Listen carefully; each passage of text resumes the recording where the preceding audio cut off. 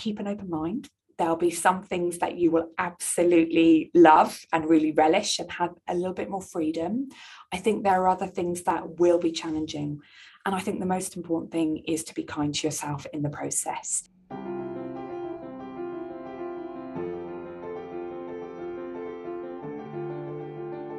Hello and welcome to the Medical Women Podcast, the podcast from the Medical Women's Federation, the largest body of women doctors in the UK. I'm Dr Nathana Bayankaram, I'm the Vice President of MWF, and I have the honour and joy of being your host, as each week we hear from wonderful guests to help you feel more empowered and confident on your medical career journey. Hello everyone, a very warm welcome to this week's episode of the Medical Women Podcast. I can't quite believe that it is December 2022 already. We started the podcast on the 1st of February 2022 to mark 105 years of the Medical Women's Federation. And over the last 11 months, we've had over 4,500 listens in about 40 countries around the world, which is amazing. And I just want to say a huge thank you to all of you who are listening. I've had lots of lovely messages from listeners, which is so lovely and so helpful. The weird thing about podcasts is that you have absolutely no idea who your audience are. You make something, you put it out there, people listen, you don't know what their take on it is, how they're finding it, how it's landing, whether it's at all helpful. So the only way that I know is through receiving feedback. So thank you so much to all of you who have sent in emails or tweets or messages. It's really helpful, and I so appreciate it. Christmas is coming up, so if you could all tell at least one medical woman you know about the podcast, they'll have a whole host of free podcasts to sit and listen to. So please do share it. Also, in the run-up to Christmas, I just want to say I'm not trying to at all suggest that we should all go and buy things from Amazon, but if you do happen to be doing any Christmas shopping on Amazon, we've put the Medical Women's Federation on Amazon Smile, which is a charity thing that Amazon does. So whenever somebody buys through Amazon Smile, say if we spend £10 on Amazon Smile, Amazon will then calculate a proportion of that they will then pay towards a charity. And we've put the Medical Women's Federation on there because we're trying to raise funds for the organisation so that we can support and empower more medical women in their careers. So if you are going to buy from Amazon anyway, we'd so appreciate if you could buy through Amazon Smile and choose the Medical Women's Federation as your charity of choice. So this week we are at the finale of season 2, and our guest this week is Dr Charlotte Leach, who I think is one of the biggest supporters of the podcast. Since we started the podcast in February, I've had lots of messages from Charlotte about various different episodes, and it was lovely to actually get to speak to her on the podcast. Charlotte is a consultant in palliative care, and she shares with us what her transition was like from being a junior doctor to being a consultant, the importance of having hobbies outside of medicine. So she speaks to us about her hobby, which is learning British Sign Language.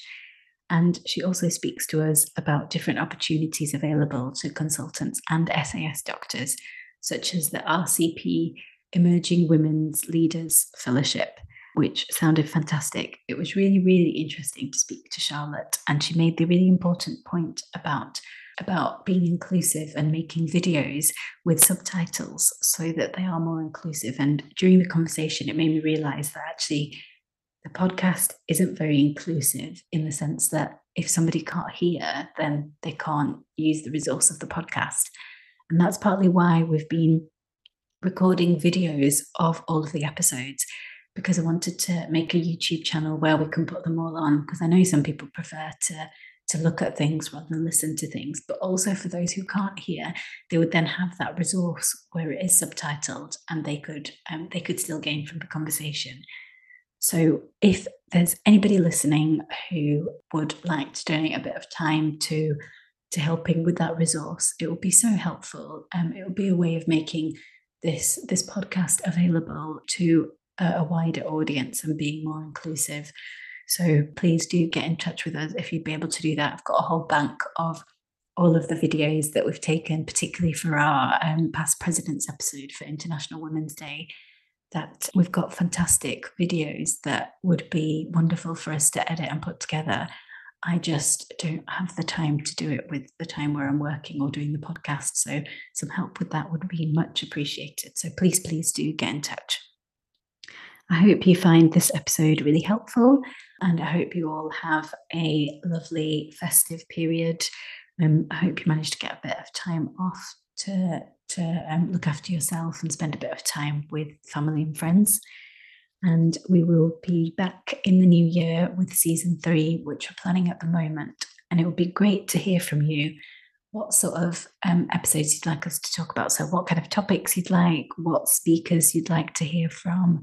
I'm really keen that we have a diverse and wide range of speakers, or guests, I should say, rather than speakers. So please do get in touch. I promise we do read what you say and we do listen. We're making this so that it's supportive and helpful for you, our listeners. We want to support and empower as many medical women in their careers as possible. So if you have got any ideas for topics or speakers, please do have a think and get in touch. Thank you so much. I hope that you really enjoy this episode. I'm sure you'll find it really, really helpful. And over the next few weeks, in between season 2 and season 3, you can, of course, take the time to catch up on any of the previous episodes. Take care, enjoy this episode, and I hope you all have a lovely festive period and new year, and I will speak to you again in 2023.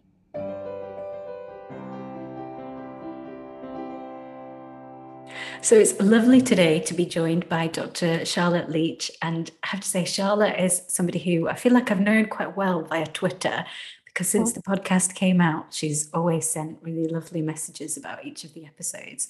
So Charlotte, you're definitely one of the biggest fans of the podcast. So it's so nice to have you on the podcast as our guest today. Thank you, Nathana. It's lovely to be here. Thanks for the invite. Please, could you introduce yourself for our listeners? Lovely, thank you. So my name's Charlotte Leach, and probably like lots and lots of us listening, I wear many, many different hats, both inside and outside of work. So I work as a palliative medicine consultant at the Royal Surrey County Hospital down in Guildford. And I've been here for nearly 4 years now as a new consultant. I work just within the hospital, which is both a district general hospital and a tertiary cancer centre as well. So I see lots and lots of patients at different stages of treatment. I'll talk a little bit about work and then a little bit outside of work as well, if that's all right. So I went to medical school down in the southwest. So I trained at the newly opened Peninsula Medical School down in the beautiful Devon and Cornwall, and then moved to Surrey essentially to complete my foundation jobs, internal medicine training and other bits and pieces. I had a bit of a windy career to get here, like lots of people. I did geriatrics for a year. I was a specialty doctor in a hospice for a year while doing my master's. And I did a year of research as well, which was an absolute joy throughout my training. And then outside of work as well, like lots of us, I have got lots and lots of other roles. So most importantly to me, I'm a wife, I'm a sister, I'm an auntie, cousin, friend. I've got 2 gorgeous goddaughters, including one who her mum is my best friend from medical school many years ago. Oh, so that's lovely. Yeah. And like lots of other people as well, I've had times in medicine where I've perhaps let some of my hobbies and bits and pieces go. But other things that I really enjoy, have a dog who is a great therapy, great kind of excuse to get out and walking. I enjoy yoga as well. I read lots. Before I was a doctor, I did a degree in English literature and French. So reading is something really important to me. And then I also learning British Sign Language, which is something that I tweet about. So probably like lots of people, lots and lots of different things going on that make me me. Wonderful. So many different things there. I think, the lovely thing about the Medical Women's Federation is that we have women of different stages of their career, different generations, different specialties. And I think actually when I think about all the guests we've had so far, I think you're the first palliative care doctor that we've had on here. I think you're right, Nathana. Yes. I was thinking, oh no, she's going to tell me that there's somebody that I've forgotten as a palliative care doctor then, because Charlotte listens to all the episodes. No, I think you're right. Yes, I'm the first. Yeah. Thank you. Good. So I think, some of our listeners range from medical students all the way up to retired doctors, and some of them might not be that familiar with palliative care. It would be really interesting to hear what made you decide on a career in palliative care and how you find it, because a lot of people, I think, oh, wouldn't that be really depressing? Thank you. That's a good question, and one that I'm asked quite frequently, actually. So if I just take it back to when I was at medical school, I knew I was going to be a physician. I knew I wanted to work within medicine. I'm really proud to be a physician. I think it's an amazing specialty. I like the interactions with patients. I like examining patients. I like prescribing, working with other teams. For me, it's the right specialty. And then as I was doing my core medical training, as it was back then, I did lots of different specialties. And to be honest, I liked most of them, actually. But I think maybe what came out for me more and more was that I didn't want to be a single specialty or a single organ and kind of specialist, is what I'm saying. And I think within medicine, that leaves you with a few choices. You're either looking at sort of geriatrics, palliative medicine, or acute internal medicine. And I think for me, what really pulled me to palliative medicine was that actually you rely a lot on your clinical judgment. So many of the patients I see are at various different stages of their treatment, and not everybody is suitable for further investigations. Not everybody is suitable for, scans, images, etc. So actually you have to really go back to basics and use your history, your examination, and your judgment to actually say to the patient, I think this might be best. I think actually going for further imaging may be quite hard for you. And I think that's a real joy to do as a physician, because that's the bread and butter of what you do as a physician. I think there's other reasons as well. I really like the fact that actually you get to focus on what matters to the patient. I think it's really important that we use research and evidence, and I think that's something that I've been involved with, and that's absolutely crucial for our specialty just as much as any other specialty. But I think we have a little bit more freedom maybe to interpret that for the patient in front of us and to really individualise that care. And I think as well, one thing that I really enjoy, particularly about where I work now, I see a lot of patients very early on at the stage of locally advanced or metastatic cancer. So there's many patients who actually I've looked after for 1.5 years or maybe up to 2 years.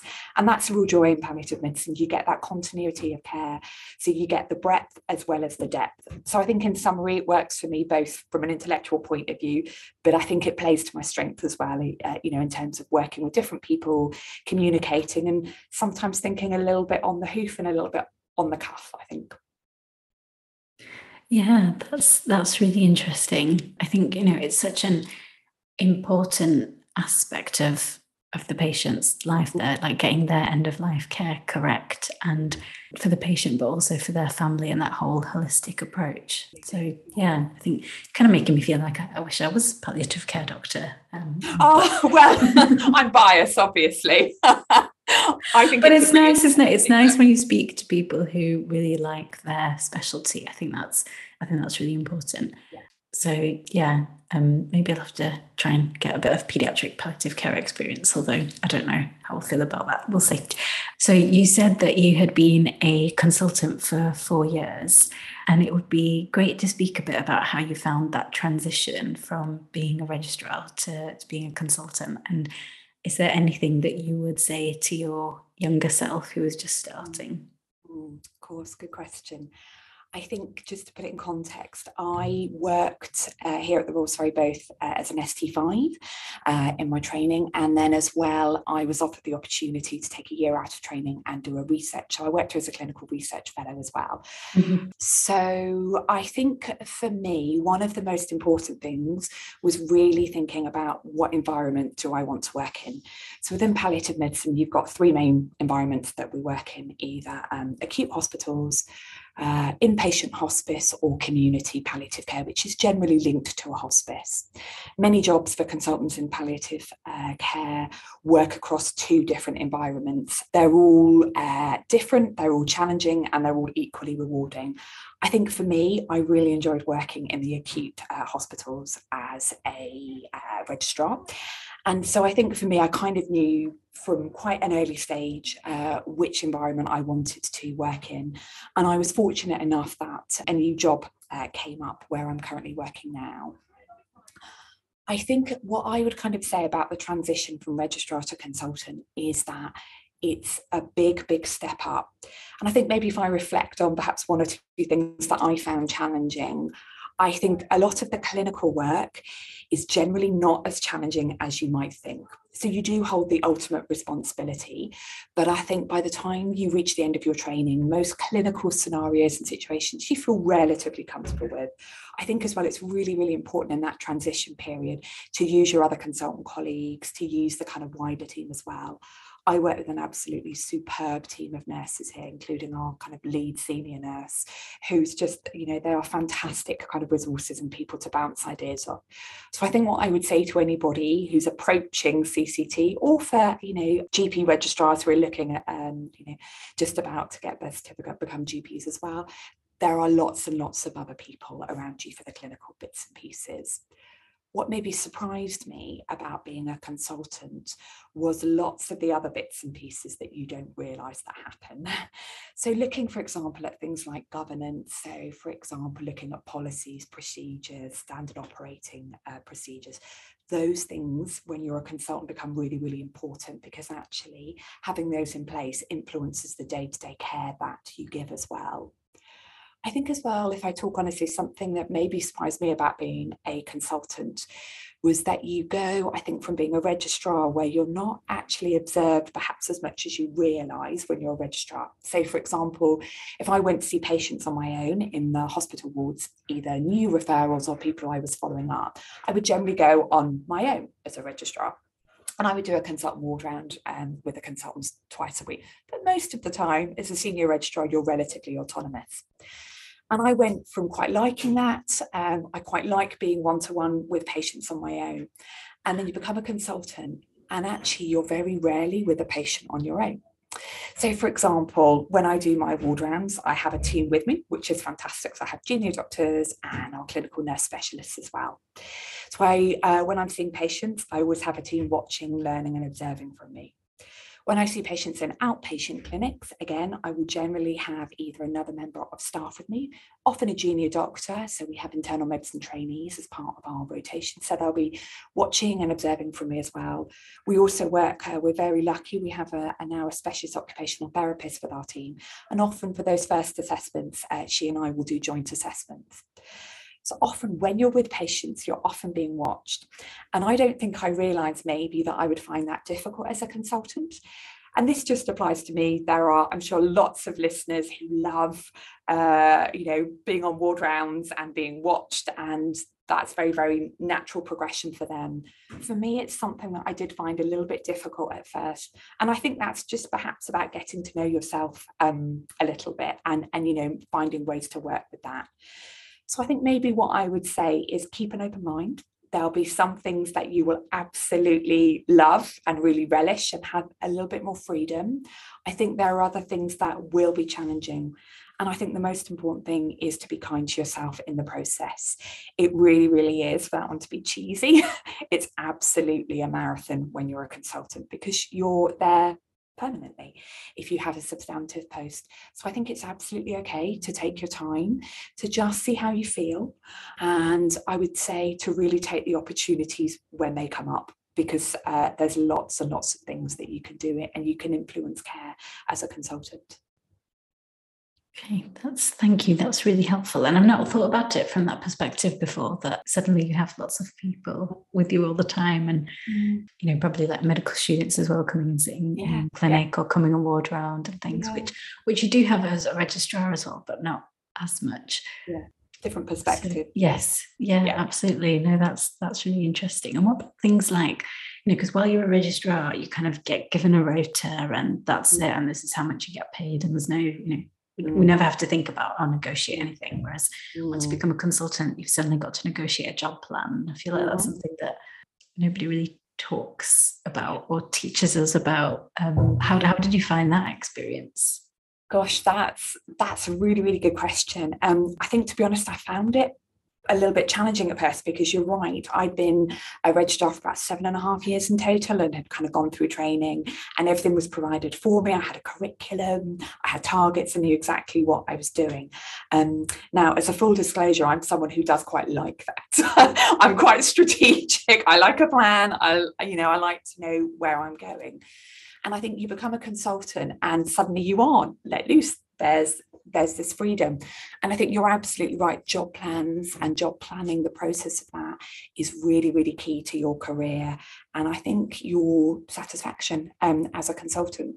When I started, I worked full time, which was right for me at the time. And then I reduced my hours. So I now work 4 days a week. So I work 8 sessions.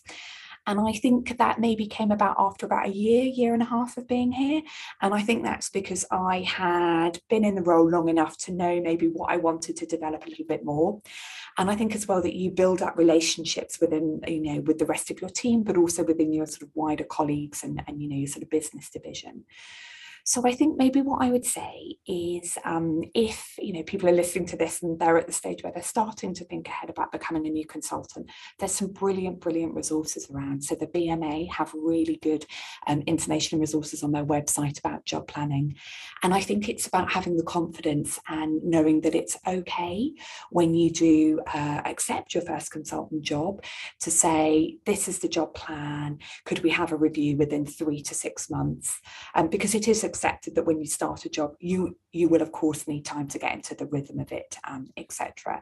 So I think my one kind of nugget of advice would be to people, agree a job plan, but I would just have some check-in point, whether that's 3 months or 6 months, to just say, actually, I've been here for a while. Could we look at X, Y, Z? And it may be that that's not possible to change your job plan immediately. But actually, I think being open and honest with your colleagues and with your line manager about where you might want to change your job plan is really important. The other thing as well that you realise as a consultant is there are loads of other job opportunities that come up. So say, for example, you can go off and, for example, become a college tutor, or, for example, you might want to take on an additional PA. So that's a programmed activity, which is 4 hours within normal working hours as a consultant. And that might be for something like, for example, you want to be the guardian of safe working for junior doctors, or you want to go and be a medical examiner. And it's really, really exciting to have all of these opportunities. But again, you need to know and you need to plan and you need to be honest and upfront about how you might want to do. And, I think there's often lots and lots of scope for negotiation within that. So just keep an open mind, always try to stay one step ahead of where you might want to go, and just be open to opportunities. Thank you. That's really helpful.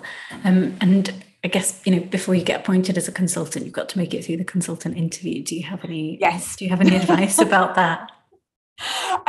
Yes, I think for the consultant interview, what I would say, and it's nothing profound or kind of shocking, is prepare.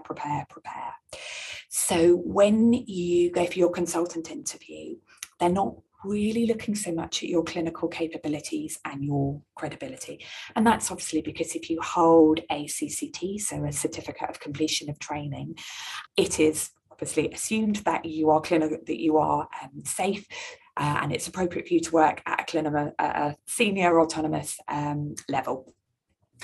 So what they're more looking for is what value can you as an individual offer to the organisation.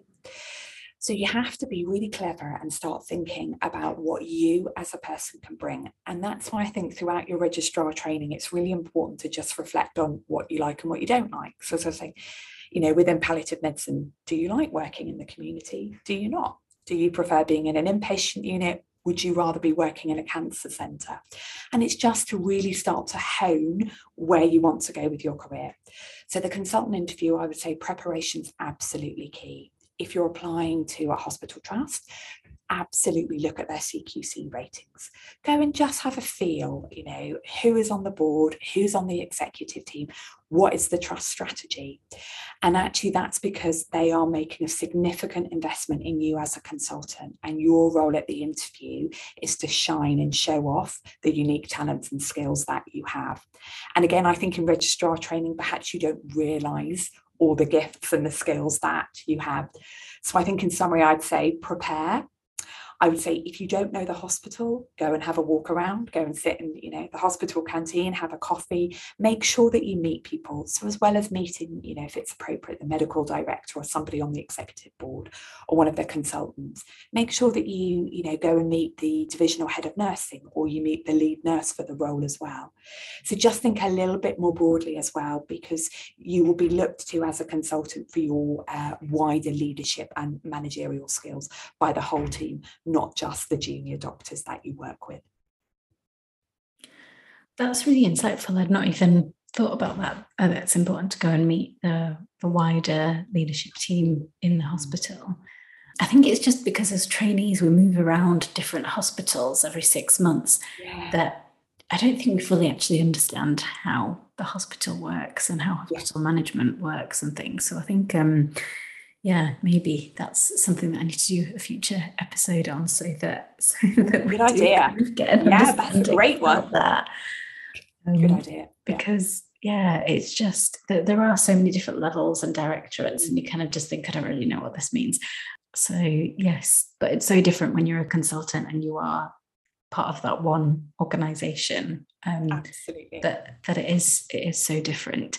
And I guess partly what I want to do with this podcast is that we do talk about these things that are important in in our careers, but we don't really get taught how to go about them. No, and I think it's almost that bit about the hidden curriculum. Because to function well as a consultant, there's many different facets to what you do. So the clinical knowledge and performance is absolutely the priority, and I don't think anybody would say otherwise.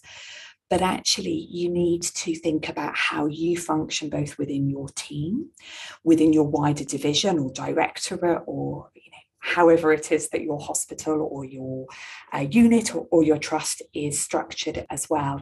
And I think as well as a consultant, you overlap with so many different other specialties as well. Again, I can only talk from my own experience, but palliative medicine, I think we work with virtually every single specialty, maybe apart from perhaps sports and exercise medicine, or that's probably the only specialty I think that we don't have much interaction with. So I think as well, it's about realizing that you are an advocate not only for your specialty, but also for the trust itself. Wow, that's fascinating. Just so helpful to get that different perspective about it. So thank you so much, Charlotte. I'm sure our listeners will find that really helpful. Oh, no problem.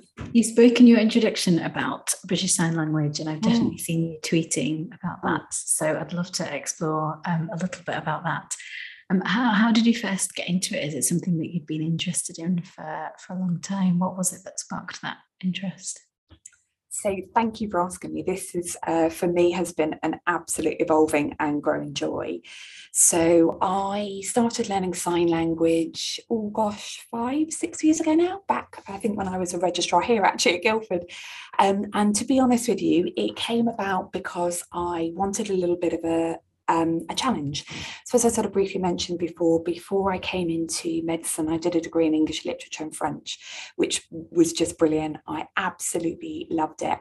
And I think I've always been a little bit sad that unfortunately I have let my French language skills sort of almost dissolve and dissipate since coming into medicine.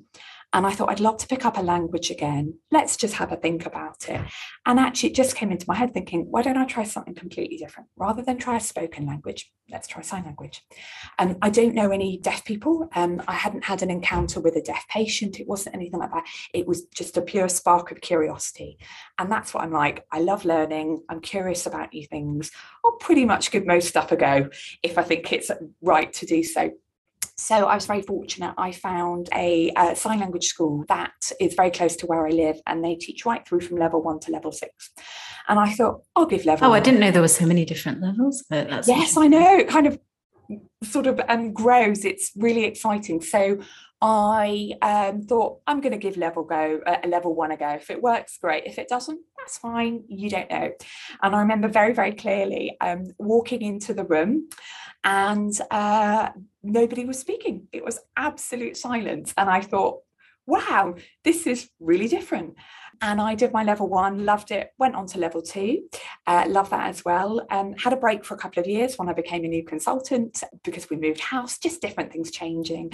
And then picked up level 3 again, and I passed the exams this summer. And then have just coming now towards the end of my level 4 for the first term.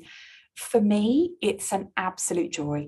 I think it brings me kind of intellectual stimulation from something that medicine doesn't. I really, really like learning new skills. I'm really fortunate that I have been taught by native deaf people throughout my learning, and that's been such a rich experience. It also as well has probably kind of fired a little bit of a deeper spark within me about thinking wider about healthcare inequalities.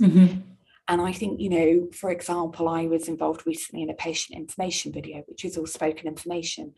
And when I was asked to do it, I said, I'm really happy to do it, but could you please confirm that there will be subtitles on the information video? Because that's a really, really important way that we make language and communication accessible. So I think it's really, really opened my eyes to that. For me, it's just an absolute joy to learn and to be able to start to communicate in another language. And I think as well, I'm sure as you know, last year on Strictly Come Dancing, Rose Eiling-Ellis won, and it was just absolutely brilliant to say, deaf people can absolutely achieve. We need to have equality of access to all opportunities as well. So for me, it's been absolutely brilliant. I would highly recommend it to anybody who wants to learn. And yeah, my Twitter feed is mainly full of sign language tweets. So yeah, for me, it's absolutely brilliant. Yeah. And what is the best way to get started?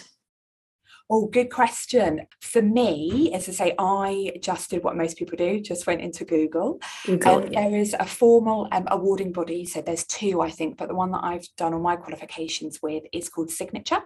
And they have registered accredited sites. From my perspective, and from what I have learned from being around the deaf community, I think it's absolutely important that we respect that it is their language and it's their culture and they own it. And as a hearing person, it is a privilege to be able to learn that. So I think from that, I would say it's important that if you want to learn, you learn from a deaf person who uses sign language. Yeah, absolutely. And I think you're so right. Like, particularly at the moment, we're just seeing more and more about inequalities and health inequalities, that it's so important that we make things that are inclusive and accessible. Absolutely. And just while you were speaking, I was thinking, the podcast kind of excludes everybody who is deaf because there isn't a version of it that they could. So I think with the videos, we need to get them edited and get them captioned so that so they could watch those. Yeah, definitely. That's something that I need to add to my list of things to do, because it's so important. Yes, right. I will be looking up sign language courses that are near me that I can. Thank you. I didn't need to give you more work to do. Another one of my tasks. No, but that's fine. It's a good task because we've got the videos. I just haven't had time to sit and edit them. I need to find if there's any medical students or anybody who's listening who would like to spend some time editing videos. We've got a whole host of these podcast videos. I'd love for somebody to edit them so we can put them, so that we can put them on YouTube with captions. Excellent. And then they're more inclusive as well. And just some people prefer videos, don't we? Oh, well, maybe we'll have to do like a webinar where you come and give people a flavour of sign language so that if they're interested, they can go and learn. Brilliant. I got so distracted thinking about organising these videos that I can't remember what I was going to ask you about next. Thinking about all these videos that I need to edit and get onto YouTube. And so you mentioned that you'd become a new consultant 4 years ago. And I'm losing track of how many years of this pandemic we're saying we're in, whether it's 2 or 3 or what's going on now. But had you become a new consultant sort of a year before the pandemic, and then that must have changed everything. So how was that for you? So I'd been a consultant probably for just over a year before the COVID pandemic started it was March 2020, wasn't it? A bit like you, it's all the last couple of years all sort of merged into one I had about a year's worth of experience under my belt, which was quite good. I think the first year and a half can be a little bit up and down just while you're finding your feet, and sort of learning your own style as well. And the same as absolutely everybody, obviously the pandemic hit very, very quickly. And I think it really shifted the way actually that we deliver palliative care, both within the acute setting, but also as well from what I understand from my colleagues who work in the community. I think generally within palliative care, we are relatively familiar with certain disease trajectories. So we know kind of roughly the difference between end-of-life care for somebody who has cancer as opposed to somebody who's dying from frailty.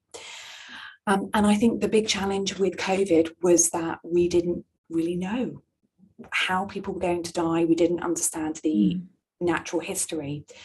And I think as well, we didn't really know whether the drugs that we had traditionally used for people who had shortness of breath or respiratory failure, we didn't really have much understanding, obviously, about the right way to use those, how to titrate them, etc. But I think one of the brilliant things that came out of COVID was that everybody worked together. And I don't think this is a scenario that was unique to palliative medicine. So just as much as ICU pulled together to, look at the trials and the work that they had done, just as much as we look at the vaccines and how everybody pulled together to help those, there was a lot of work that went on incredibly quickly within the specialty, looking at how we best support people who were dying from COVID. And I think that it was a big challenge, if I'm honest. As I said, a lot of my job is working with families and patients who I've probably known for a while.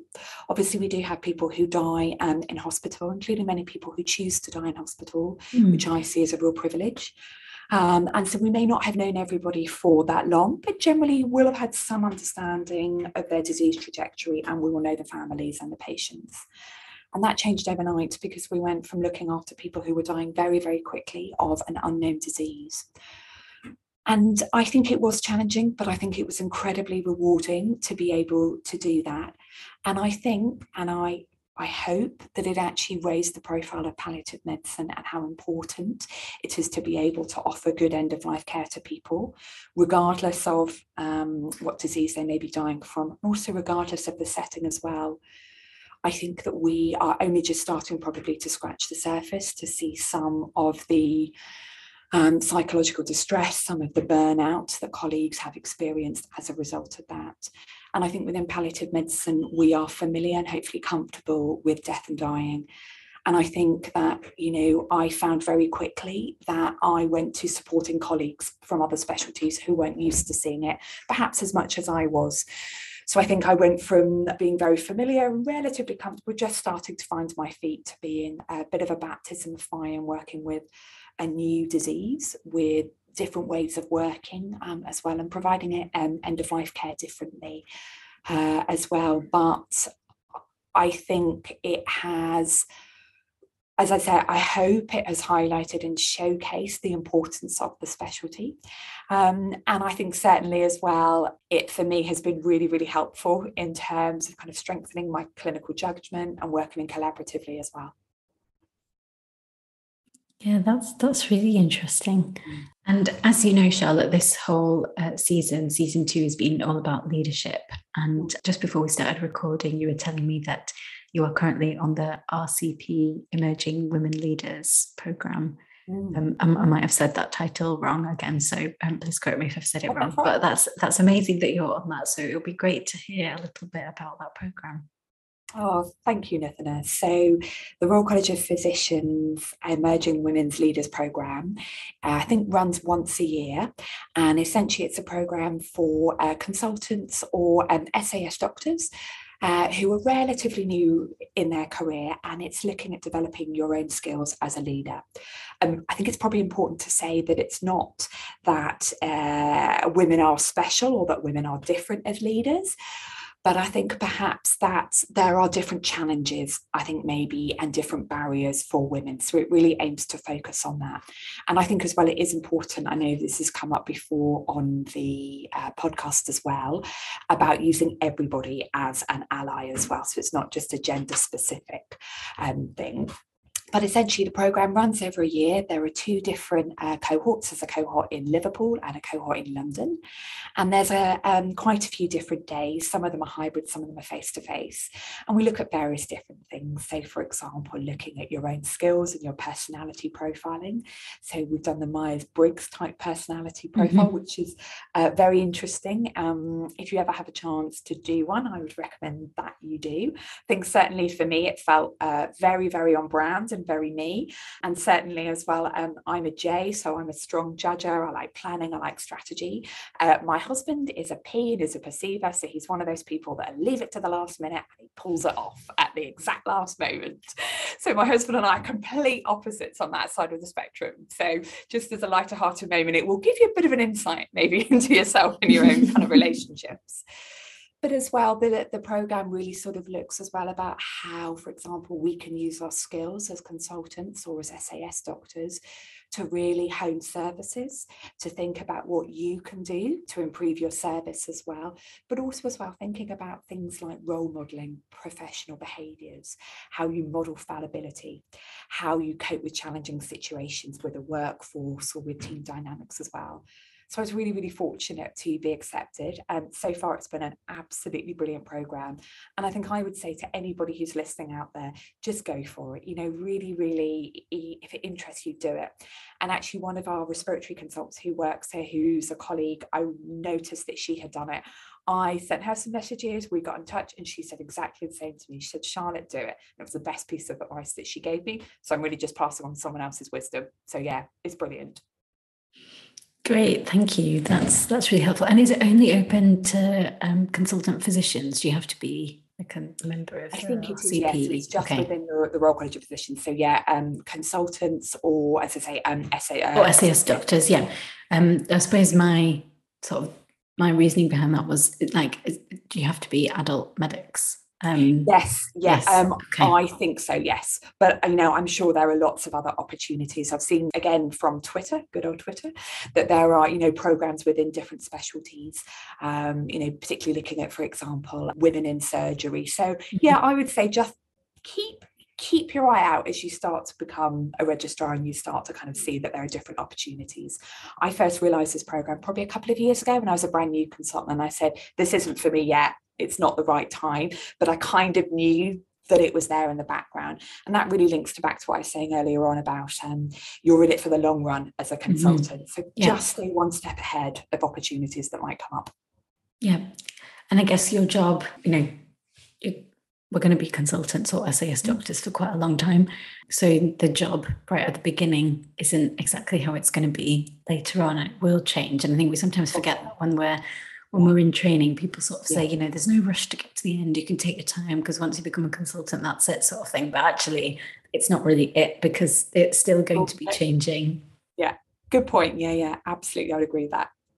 So we'll go on to the quick fire questions, which as a regular loyal listener, you already know the answer. Well, you already know the questions, so you might already have your answers to them. So I do keep thinking that I need to change these questions. So maybe for the next season, I might change some of the questions.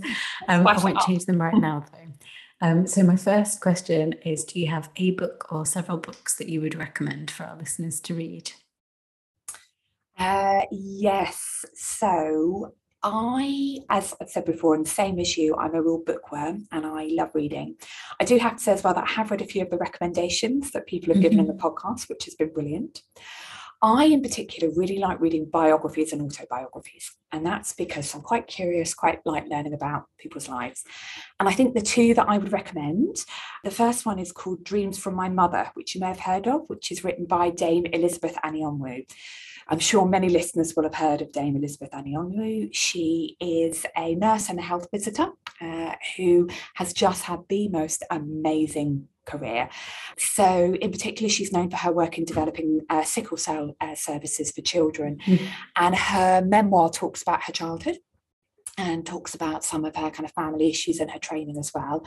I think what really, really struck me was her resilience, her humour, and she talks very openly and very honestly. I thought she was an absolute inspiration. So I would say to anybody, that's a brilliant one to read. And the second one, autobiography, is possibly a little bit more off-piste. This is a book that I first read when I was oh gosh, I don't know, many years ago as a teenager, and it's called Body and Soul, and it's Dame Anita Roddick's autobiography. So I'm sure, as everybody knows, Dame Anita Roddick was the founder of The Body Shop. And when I was a teenager, this just absolutely, there was something about it that really, really resonated with me. It's really good as well from a kind of female point of view about learning that actually we have skills and talents as females within the workplace and how to use those as well. But also as well, for me, Anita Roddick was somebody who was, I think it's probably reasonable to say she was a bit maverick, but my goodness, did she make a difference? You know, her ethical and her social justice, beliefs were amazing. And there's also some really, really humorous stories in there about how she set up The Body Shop, including a very, very cute little story about how they had to change some of their products because the bees came into the hive with dirty feet. So that then kind of, filtrated through to some of their shampoos. So what I would say is it's absolutely brilliant. So those are my two. I have to ask Nithana, if I may, can I ask you for a book recommendation? Oh, you can. I'm the sort of person that has about 10 books on the go. Are you? Okay. Yeah. So yeah, I flick through various different books. I do eventually get through the whole book. Okay. What would my book recommendation be? I mean, my favorite ever book is Pride and Prejudice by Jane Austen. Okay. Yeah. There's so many different life lessons in that I find really helpful. So that would be one of my recommendations. And then I think 4,000 Weeks is a book that I read after several of our guests recommended it. 4,000 Weeks by Oliver Burkeman. Yes, I've heard good things. Yes, several people recommended that. That completely changed the way that I thought about time. Wow. So I'd recommend that one as well. Thanks. I'm going to put that on my Christmas wish list. Yes, put that on your Christmas wish list. I'm trying to think what are the other books. I like every single book that I've read, so you kind of want to recommend them all. Oh, another one that I really, really like is Untamed by Glennon Doyle. That's that book I found really, really helpful. So I would say those are my top 3 recommendations. Lovely. Thank you very much. A few to add to my Christmas wish list. Yes, absolutely. And can I just say for listeners as well, of course, buy books from wherever you want to get them from. But if you do choose to buy books via Amazon, there's a thing called Amazon Smile where you can choose a charity, and we've put the Medical Women's Federation on there. So if anybody is buying any Christmas presents and wants to use that, it'll mean that at no extra cost to them, you just buy as normal. But Amazon then donates a proportion of the money that we spend and sends it to charities. And there are loads of charities on there, but it's just, we're trying to raise funds for MWF. So if you would like to choose us as that would be really helpful. My next quickfire question is there anything you know now that you wish you had known earlier on in your career?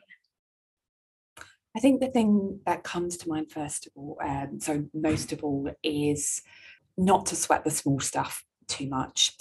I think that medics often want to do everything as perfectly and beautifully as they can do, and that's actually very good, and I think it's important that we do strive to do the best that we can, but none of us are perfect at all.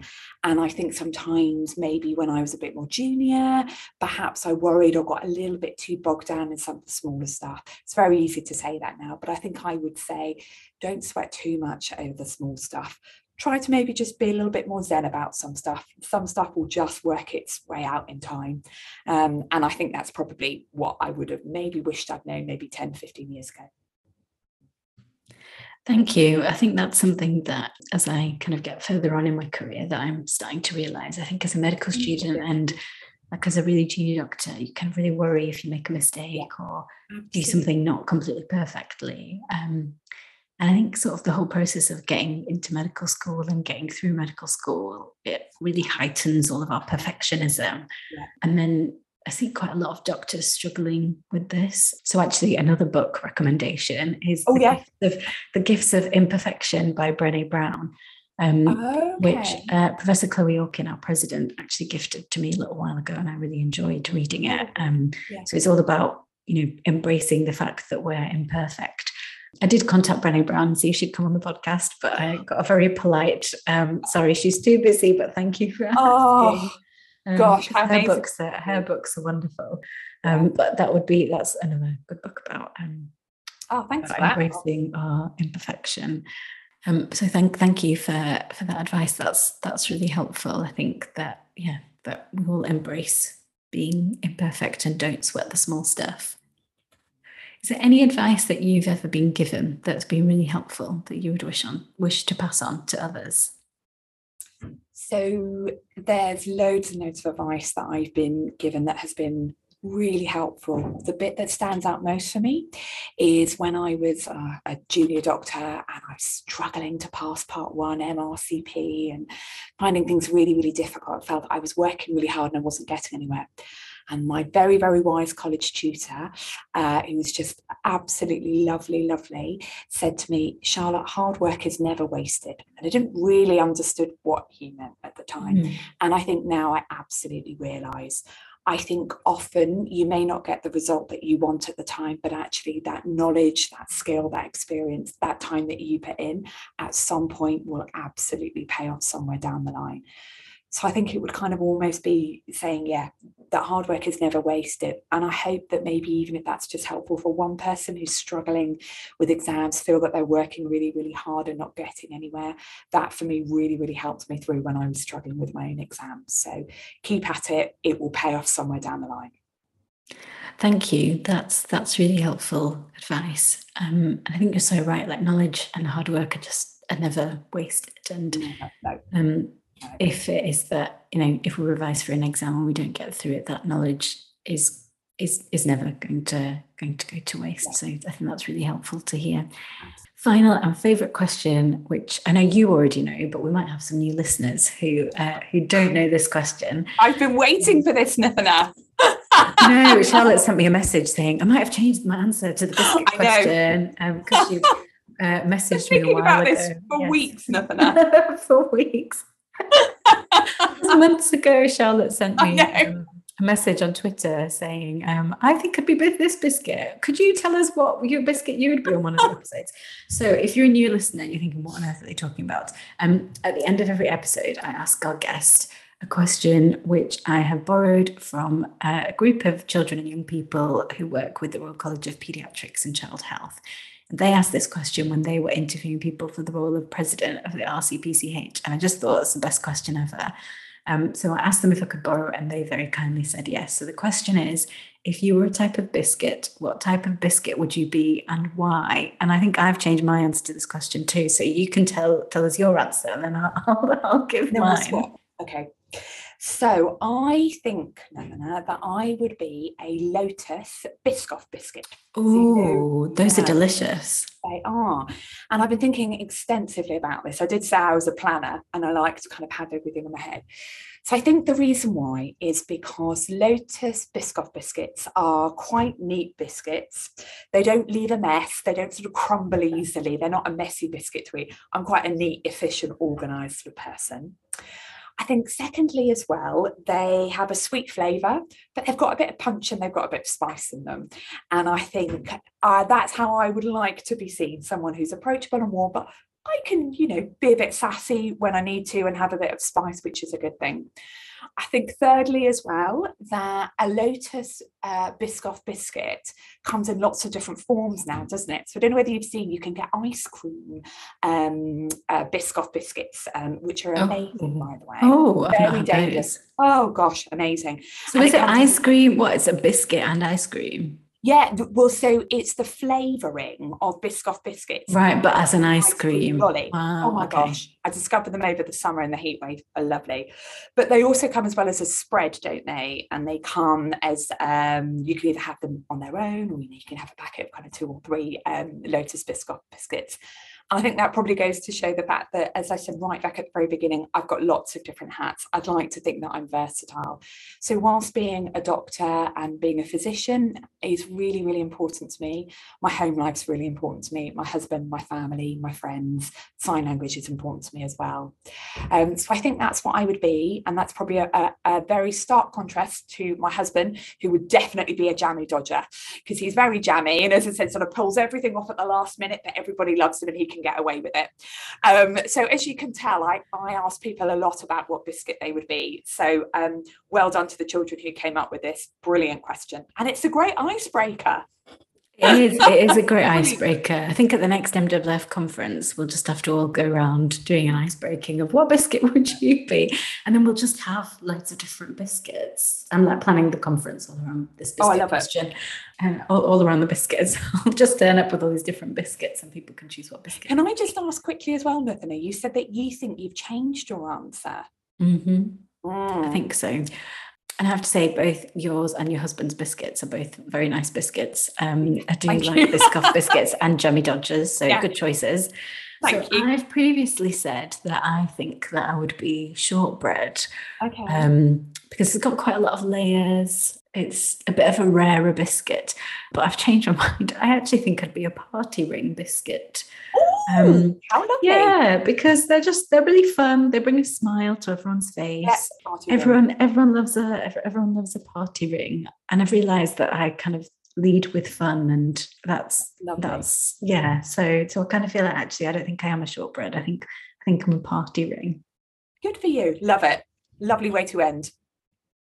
Well, Charlotte, thank you. Yeah, party ring and Biscoff biscuits, exactly. Well, it's the run up to Christmas, so whilst I feel like as this is a medical podcast, we should say everything in moderation, but enjoy eating some biscuits. Absolutely. Well, Charlotte, thank you so much. It's been so lovely to actually get to speak to you. As I've said, it's since the podcast began, I've had such lovely messages from Charlotte about how she's finding the podcast.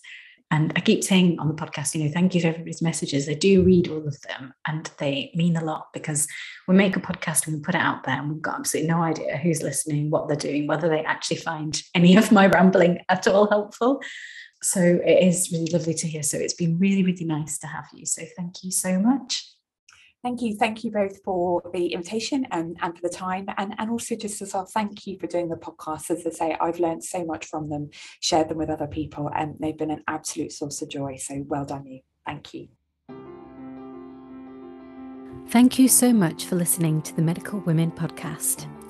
Make sure to subscribe for free on whichever podcast platform you listen on, so that you automatically get our episodes. The aim of this podcast is to support and empower as many medical women in their careers as we possibly can. So please share this episode with at least one other medical woman. If you're interested in joining the Medical Women's Federation, we would love to have you, and all links to our website and social media are in the show notes. This podcast has been produced on behalf of the Medical Women's Federation by Dr Nathana Byankaram and Miss Jenna Mackenzie. Our music was composed and played by Dr Keithki Byankaram. Thank you so much for listening.